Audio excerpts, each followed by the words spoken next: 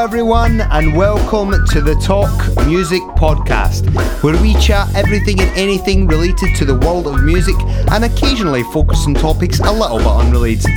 My name is Scott Cowie. I am a drummer turned comedy singer-songwriter and apparently now a podcaster. You're going to hear me chat to many different people, but more often than not, it will be fellow musicians having conversations about their careers and lives within arguably the greatest art form in the world.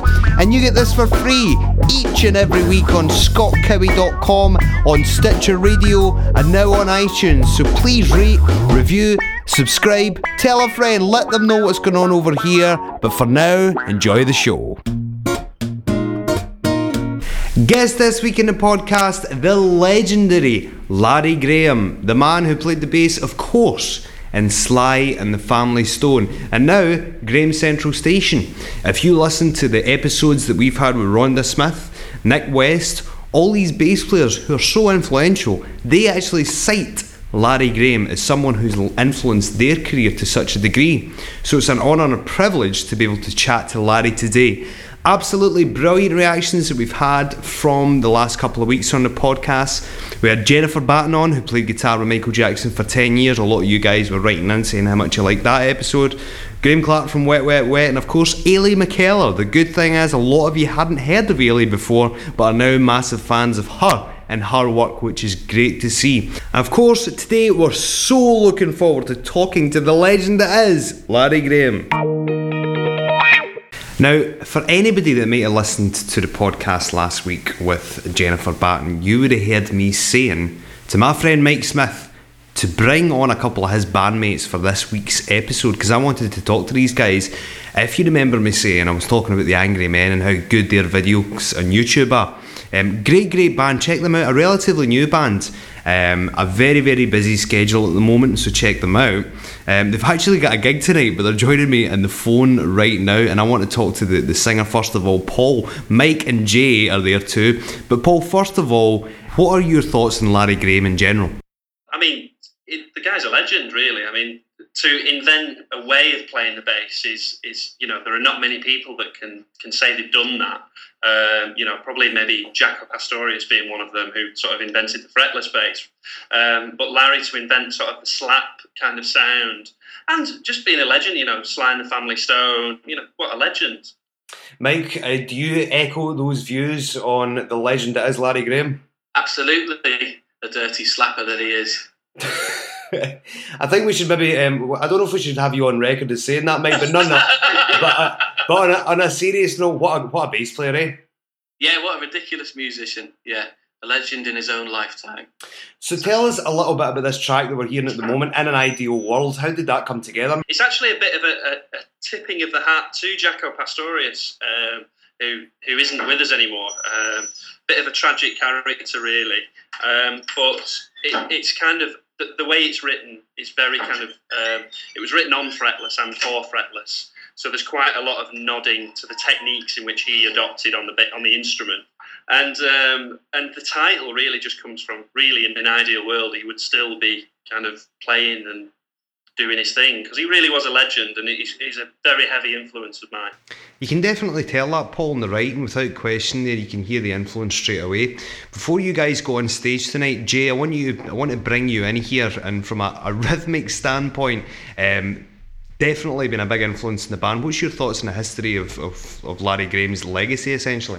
Yeah, obviously his work with, everyone knows his work with Sly and the Family Stone, and that's where he sort of came to fame. But then he left and formed his own group, which was Graham Central Station, and more people need to sort of get onto those albums, because there's lots of great, influential funk stuff on those early 70s albums. So Release Yourself, a lot of titles like this. Absolutely. The Angry Men. Check them out on YouTube. Facebook them. Follow them on Twitter. I've been watching their videos non-stop the last couple of weeks. And if you like Larry Graham, you will certainly like these guys. Appreciate them taking the time out there to have a quick chat to us before we speak to Larry. So without further ado, let's get straight to the interview. Okay, I am back on the Talk Music Podcast with the legend that is Mr. Larry Graham. How are you today, Larry? I'm doing wonderful. How about yourself? I'm doing okay. The one thing that Larry and I spoke about briefly when we were off air is the fact that Larry has not been to Scotland yet. Larry, we need to get you guys over here and perform for us. We need to get over there and perform for you. So let's hook it up. Let's do it. I'm ready. My bags are packed. Let's go. My bass is packed. Let's get it going. That's fantastic. Oh, we need to get you over here without a doubt because you've got a lot of Scottish fans, and no doubt they'll be delighted to hear that your bag is packed, Larry, and you'll be on a plane tomorrow. I'm only kidding. But, so, how's the tour going? You're on a break. You've got a few days off. How's it all panning out? Everything is going good. We've been to a lot of places on the planet that I never got a chance to tour there with Sly and the Family Stone or with early Graham Central Station. But we're getting there now to a lot of places. So we have to put Scotland on the list too. I'm loving this, Larry. I'm absolutely loving this. Now, you started off playing guitar, is that right? When you first started, and of course the transition to bass, how did that all come about? Okay, well, actually, before guitar, I actually played piano, and I took saxophone lessons in school, and I played drums in school and stuff. But piano was my first instrument. But when I was 11, my father, who was a guitarist, gave me his guitar because he decided he wasn't going to play anymore. I taught myself guitar and recorded my first record as a guitar player when I was 13 years old. I had a band called the Five Riffs. And then when I was 15, my mother, who was on piano and vocals, asked me to join her trio. And it was guitar, me on guitar, my mother on piano, and we had a drummer. And when my mother would play solos, I would play bass lines on my guitar. And when I would solo, she would play bass lines on her piano. And so then we played at this one club that had an organ that had bass pedals that go halfway across the organ. I learned how to play the bass pedals with my foot at the same time playing the guitar. So now we had bottom. We sounded full. So it sounded better. Right. We got used to that. And then the organ broke down.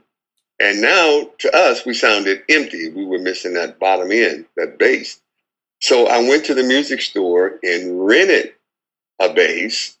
And the reason I rented it is because I thought it would be temporary. And when the organ could be repaired, I'd go back to playing the organ bass pedals and playing my guitar, which was my first love. But as it turned out, the organ couldn't be repaired, so I got stuck on the bass. That's how that came about. And you get stuck on the bass, and you've been there and playing it great ever since, Larry. Sly and the Family Stone, let's talk about the origin of that band. Talk to us about the beginning and how it all came to fruition. Well, the reason I was even asked to be in the band is going back to when my mother and I were working together and I started playing the bass. She decided that she was going to not going to have drums anymore. It was just going to be bass and piano. And so that's when I started thumping the strings with my thumb to make up for not having that bass drum, and plucking the strings with my finger to make up for not having that backbeat on the snare drum. So I was kind of playing the drums on the bass. So I was creating a new style, but I didn't know it. And so Sly Stone came to the club. He was a radio disc jockey at the time. And he came to the club one night, and he heard me doing my new style of playing the bass, and he really liked it and asked me to join the band. And so it was through the music of Sly and the Family Stone on songs like Dance to the Music and Thank You for Letting Me Be Myself and other songs that my style became popular. Excellent. Now, you went into one of the answers to one of my questions, which was going to be, how did that technique come about? The bum pluck and slap technique, as you call it, and now it's made very, very famous. A lot of people have been influenced by yourself. Flea from the Red Hot Chili Peppers, Rhonda Smith, Nick West. So many. Do you take that as a big compliment, Larry, when people cite you as having such an influence in their career? It's a huge compliment, and it makes me feel good because everybody in various fields want to contribute something to their field, whether it be a scientist or a doctor or whatever. They want to be able to contribute something to the field that they work in. And for me, as a musician, to be able to contribute something to the world of music, it really makes me feel good. And when I hear other bass players playing my style of slap bass or thumping and plucking, it makes me feel good. And I consider them like, my bass children. Larry's bass children, fantastic. That could be an album, I think. Yeah, Larry's with all my bass children on it. Absolutely. We're going to break down and talk about some of those names later on, because I'd love to hear your thoughts on those bass players individually. Now, one of the things that a lot of people don't cite Sly and the Family Stone out of doing, of course, you guys absolutely stormed the stage at Woodstock. Tell us about your memories of that performance and the whole experience. Well, Woodstock was very unique. It turned out to be way more than anyone expected. No one expected 500,000 people to turn up, but they did. And it turned out to be one of the biggest festivals in the world at the time. And, for us, it was pretty amazing. We had never played on a stage in a concert nowhere near that large. So to come in at night, you couldn't really see how big the audience was. But when we played on stage, something interesting happened, and that is the way our show was arranged, we would play a medley of songs like all in a row, nonstop. So there was really no space for the audience to respond until we stopped. So we had played a few songs and finally got to the spot where we stopped and for the first time could hear the audience response. Now, remember, we couldn't see them because it's nighttime. It's 500,000 people deep. You can only see maybe the first few thousand with the light shining on the stage. But we could hear them for the first time, and it was the loudest roar of people we had ever heard. Never experienced anything like that. And that really shot us up to the next level of our playing, because the adrenaline, got the pumping so hard at that point that now we were able to tap in musically into a music zone that we had never been in before. And that was probably one of the best performances of our life up to that point. After that, now we knew that we could go into that new zone. And so now every concert was compared to Woodstock as far as our ability to perform. Great stuff. And did you manage to catch a lot of the now famous performances of that festival? Did you see Carlos Santana? Did you catch Jimi Hendrix? Did you see any of the guys? We caught some people. I was able to actually become friends with Carlos Santana's bass player, David Brown, at the time. And he and I became best friends. And for years, we were just as close as brothers. And so that was a wonderful acquaintance that we made there. We didn't get a chance to see everybody we would like to, but we got a chance to see some. Great stuff. It must have been an amazing experience, obviously playing that festival and being a part of the whole thing. Now, I want to jump. I think the biggest experience was backstage, actually. That was where all the musicians were meeting one another and becoming friends for the first time in many cases. I would give anything to go back in time and be a part of it and just be backstage and just being a part of the whole thing. It's quite incredible. People talk about Woodstock religiously, so it's fascinating, So let's forward on a few years. I'm anxious to know your thoughts. The very first time that you heard Prince, give us your thoughts. Say it again now. I'm keen to know your thoughts. The very first time that you seen Prince play, what was your initial reaction? Oh, the first time when I saw Prince play. Well, Graham Central Station was on tour, a United States tour. It was Graham Central Station, Earth, Wind and Fire, Tina Marie, and Sinbad the Comedian. And we were on a U.S. tour, and we were playing in a city called Nashville, Tennessee. And we were at the amphitheater, and Prince was playing at the big arena there, the theater there in, no, it was arena, I'm sorry, in town. And he heard that I was in town. And so he contacted me and asked if I could come down to the after party. He's famous for doing after shows or after parties after the big concert, find a club somewhere and and maybe jam or whatever. And so he invited me to this after party. And so I went, and this would be actually the first time we would ever connect together on stage and play together. That's about 16 years ago now. And so when I went on stage and started playing with him, I was really surprised that everywhere I went, musically on my bass, he was like right there with me on his guitar, like we had been playing together for years. What I found out later, and I didn't know at the time, is that he was raised on my music, mostly Graham Central Station, because when I was in Sly and the Family Stone, he was a lot younger. And then by the time I started Graham Central Station, he was now more into writing and composing and recording his own music. And so was heavily influenced by Graham Central Station. So he knew all my stuff, and we connected, immediately that night. And so he asked me before I left, he said, when you finish this tour, would you join my tour? And we're going to do, a bunch of cities in the United States and Canada. And I did. I accepted his offer. And so we started playing together from then on and doing a bunch of touring. And we became best friends and became like brothers. Fantastic. And of course, my next question was going to be, what's he been like to work with over the years? And you've definitely answered that. You guys have obviously become very, very close indeed.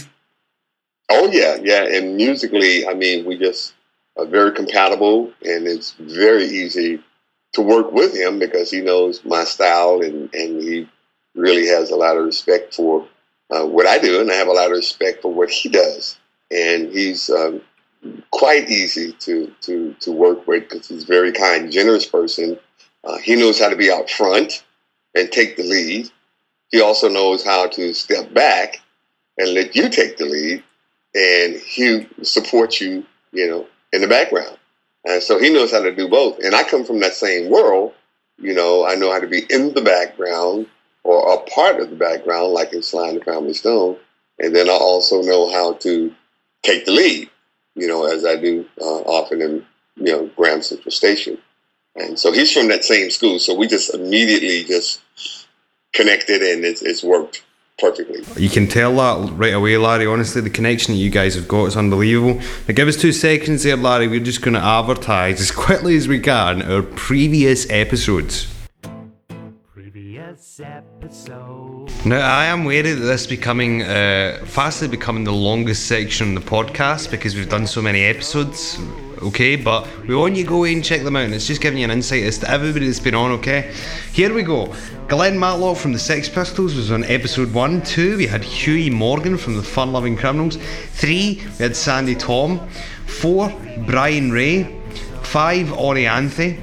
Episode 6, Bob Jacobs, the head spokesman of NASA. I'll never forget the day when the head spokesman of NASA called me at my flat. Number 7, we had Dr. Phil Toll, Metallica's therapist, right? Episode 8, The Grahams from Wet Wet Wet. Episode 9, Andy McKee. 10, Steve Craddock from Ocean Colour Scene. Episode 11, Cliff Goldmacher. 12, we had Steve White. Then we had Martin Taylor, MBE, the following week. Then we had Stuart Copeland from The Police. Dweezil Zappa. Then Martin Harley. Then Julian Lennon. Carol Kay. Tommy Emmanuel. Kaki King. John Gom. Nick West. Thomas Lang, what a drummer Thomas Lang is. Rhonda Smith, classy lady, great bass player. Glenn Sobel, Alice Cooper's drummer, joined us. Graham Clark came on for a part 2 on episode 26. Then we had Ailey McKellar, brilliant guitarist. Last week we had Jennifer Batten, of course this episode right here, right now, episode 29, co-hosted by the Angry Men, it's got to be said. Larry Graham. Check out all these episodes on ScottKirby.com. ScottKirby.com, Stitcher Radio, iTunes, SoundCloud. Subscribe, rate, review. You know what to do. Now back to Larry. I'm going to throw some names out there for you, Larry, and just give us your thoughts on these different musicians, mainly bass players, actually, if that's okay. I'd love to hear your thoughts. Well, I already tell you before you name them, I love all of them because that's how they feel about me. So that's a blanket answer for all of them. I love all of them and totally respect them and thank them from the bottom of my heart for, being a part of my life and keeping something that, I had the privilege of starting it, but they're keeping it going and, will influence many other younger bass players, and even in themselves to keep it going.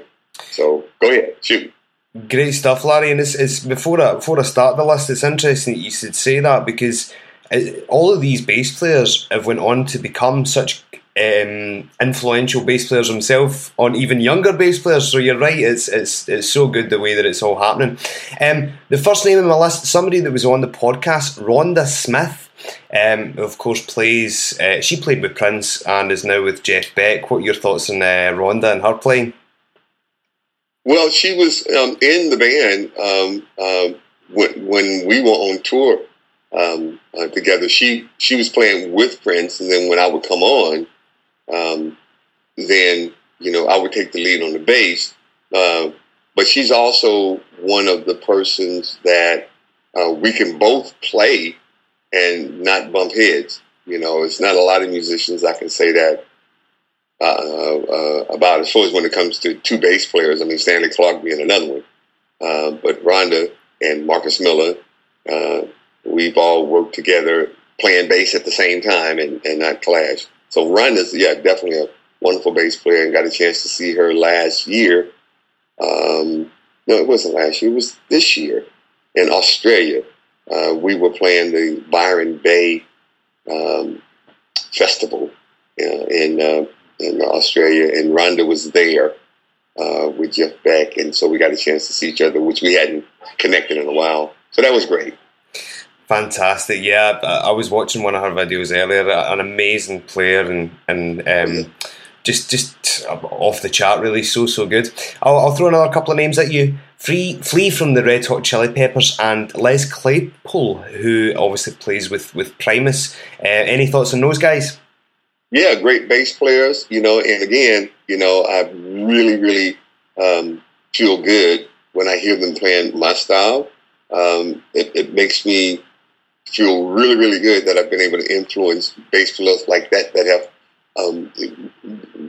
really gotten into other genres of music and incorporated my style of playing in their music.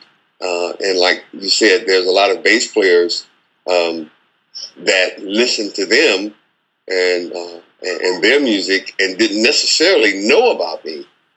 But in interviews, because they have talked about me and talked about where they got their style of slap bass or thumping and plucking, and made these other fans of theirs aware of me.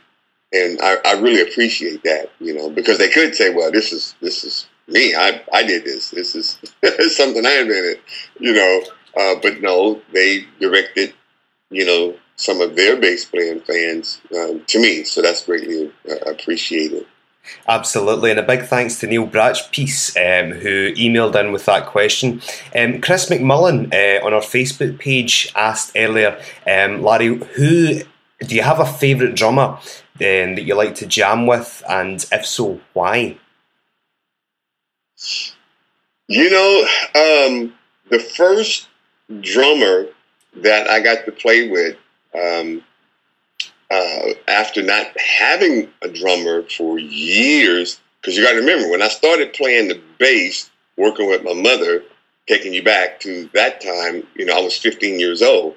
Now I'm like 21, joining Sly and the Family Stone, and I hadn't worked with a drummer in 5 or 6 years. So it's like, I was really nerved up. Is this going to work out great with a drummer? Or is this going to be like a train wreck? This is like totally going to be a disaster. I didn't know because I hadn't worked with a drummer in years. It turned out to work great. because Greg Rico, he actually complimented what I was doing on the bass and played around my bass patterns, and there was no clash, no train wreck at all. It worked out just fine. So he immediately became my highlight drummer in the life of Graham, from then, on, because he was the one that really connected with me first as a bass player. Excellent, good stuff. And really, really quickly before I move on, what was it like generally being in a band with your mum? Did she ever shout at you when you played wrong notes? Was there any of that going on, Larry? No, actually, a lot of the bass patterns. Remember, I went to bass from guitar, and I was playing bass lines on my guitar, but when she soloed, but when I soloed, she played bass lines. Some of my bass lines that I was playing on the guitar was like her left hand on the piano when I was soloing. So I was learning for her. So if I was playing wrong notes, it would be her notes. So I could never get fussed at because I was only mimicking what I was hearing. Now, if it's okay, Larry, we might get you to play a little bit of bass. You've been kind enough to come on with your bass today, which we all really, really appreciate. So this might lead us in nicely. We don't necessarily... Tanya O'Callaghan, who's a big fan of yours, a great bass player who lives in Los Angeles, initially from Ireland. It's not really a question. She just says, tell Larry, thank you very, very much for coming up with the amazing bass line on Thank You for Letting Me Be Myself. So Tanya's just saying a thank you for that. So I wonder perhaps if you can play that for us just now and maybe talk us through how the bass line came about. Oh, yeah. Basically, one thing I appreciate about the genius of Sly Stone is he put together a very unique band, and that it was black and white, male and female, and he took music from various genres because as a writer, he didn't just stick to one genre when it came to writing and creating. But one thing I really appreciated about him is that he allowed us to be ourselves. It's kind of like the lyric, thank you for letting me be myself again, where he would let us be ourselves when it came to creativity. And the reason he asked me to be in the band was because of the way I played the bass. He being a bass player, he could have played the bass on some of the songs, like he did on some of the songs on other albums, like Riot Going On and some others, select songs. He would play the bass. But overall, he put me in the group to do what I did. So he let me create my bass lines. He would let Freddie Stone, his brother, create his his guitar patterns. He would let Greg Rico create his own drum beats. Like, nobody was playing beats like that in music back then and other songs. But anyway, thank you. This is what I came up with.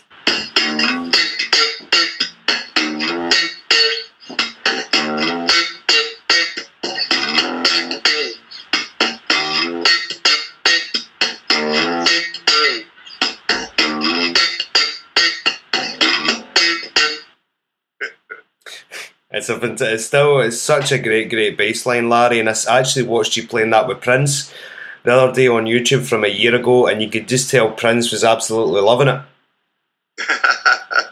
Yeah, we've had a lot of fun playing that songs a lot of times. Excellent. If we can get you to play a couple, if you don't mind, is there any chance you could give us the bass line for Release Yourself?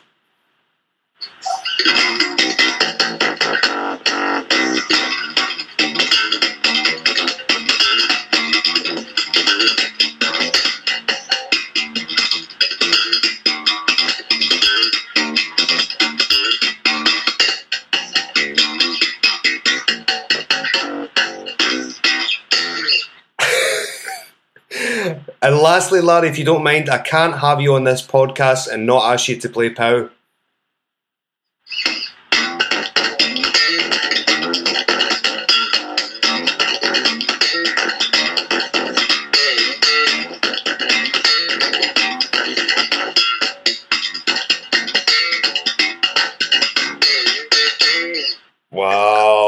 Thank you very, very much, Larry. That was great. I've got one last question for you, if it's okay, sir. We've been asking the last 2 or 3 weeks on our podcast for musicians to put together their ideal fantasy band, right? So you can have any member that you like, dead or alive, to play in your group. Obviously, I would imagine you'll want yourself to be involved in this band. So who would you have around you? Who are you thinking? Well, okay, I mentioned Greg Rico. Yep. As a drummer, being the first drummer that I played with as a bass player after I created my style. Prince on guitar. Right. Billy Preston on B3. Yep. Stevie Wonder on clavinet and other keyboards, and of course all of these, Billy and Stevie and Prince on vocals. Tower Power, horn section, and me on bass. I tell you what, Larry, that is not a bad band at all, is it? That's not a bad band at all. Is there any chance you could do us a favour? Can you try and do your best to put that band together for when you come over in Scotland? Well, I don't have those exact players, but we are all in the same family, so you're going to have that level of musicianship, when we come, because all of my band members was raised on my music and the music of everybody that I mentioned. Absolutely. Well, listen, Larry, it's been an absolute pleasure chatting with you today. A great insight, great bass playing, and thank you very, very much. You're more than welcome, and look forward to seeing you when we come. Unbelievable interview there with the legend that is Larry Graham. Now, earlier on, the boys from the Angry Men, or the men from the Angry Men, joined me just before their gig, and Mike Smith, my old pal, was listening to that interview there for the first time, and Mike is still now with me a day later after their brilliant gig last night. I caught a little bit online. Mike, Larry Graham, what a legend, eh? Yeah, what a legend. Some great stories there. Some fantastic information that you've managed to grab out of him. It's unbelievable to think as well that he was one of the guys that played at Woodstock with Sly and the Family Stone. A lot of people don't cite that band as one of, they were a big, big part of that gig. I mean, what are your thoughts on that, Mike? Yeah, it just goes to show his experience and, how important he was at the time. He was certainly very influential. Yeah, influential then, and of course a big influence in Prince's career. And Prince, of course, still cites him as one of his biggest influence to this date. Unbelievable. Yeah. So, Mike, what's else coming up with the band then? You guys have been gigging constantly. What else is in the pipeline? Yeah, I mean, it's still in the early stages of its sort of career, really, the Angry Men, but we've got a few gigs over summer, like a couple of festival gigs and some sort of relatively intimate venues, but relevant venues. So we're looking forward to playing the Southport Blues and Soul in the Park in August. We've got something at Zeffirelli's up in Ambleside later on in August as well. So there's a few things happening. And then, of course, we've got the album to be recorded properly and hopefully released later in September. Excellent. So where can we catch you guys online? You can catch us on Facebook, which is /Angry Men Band, or Twitter @Angry Men Band. Right, excellent. You guys need to get yourselves online, like the Facebook, and of course follow the Angry Men Band on Twitter. Fantastic stuff there. I checked out their YouTube clips earlier, and I tell you what, you need to go and check these guys live. Unbelievable players and playing great, great music, and of course, hugely influenced by the man that we spoke to earlier, Mr. Larry Graham. So, check out the podcast next week, everybody, and check out all of our previous episodes, like we said earlier. ScottKiwi.com, Stitcher Radio, SoundCloud, and I think I've mentioned them all. I have, haven't I, Ron? Ron always keeps me right on this one. SoundCloud, Stitcher Radio, iTunes. That's an important one, and we want you to go on iTunes, rate, review, subscribe. You can get the little iTunes app on your phone. You can also get the Stitcher app and the SoundCloud app. We don't care how you listen to it. You can listen to it on ScottKiwi.com, but please join us in this journey that is the Talk Music Podcast, and listen each and every week. Pleasure talking to Larry Graham. Thank you very much to Larry for joining us, and thank you to the Angry Men and Mike, who's joined us in the last 2 episodes. Good friend of mine. Best of luck to the Angry Men in the future, and continued success to Mr. Larry Graham. We will see you guys next week. It's an absolute cracker. You don't want to miss it.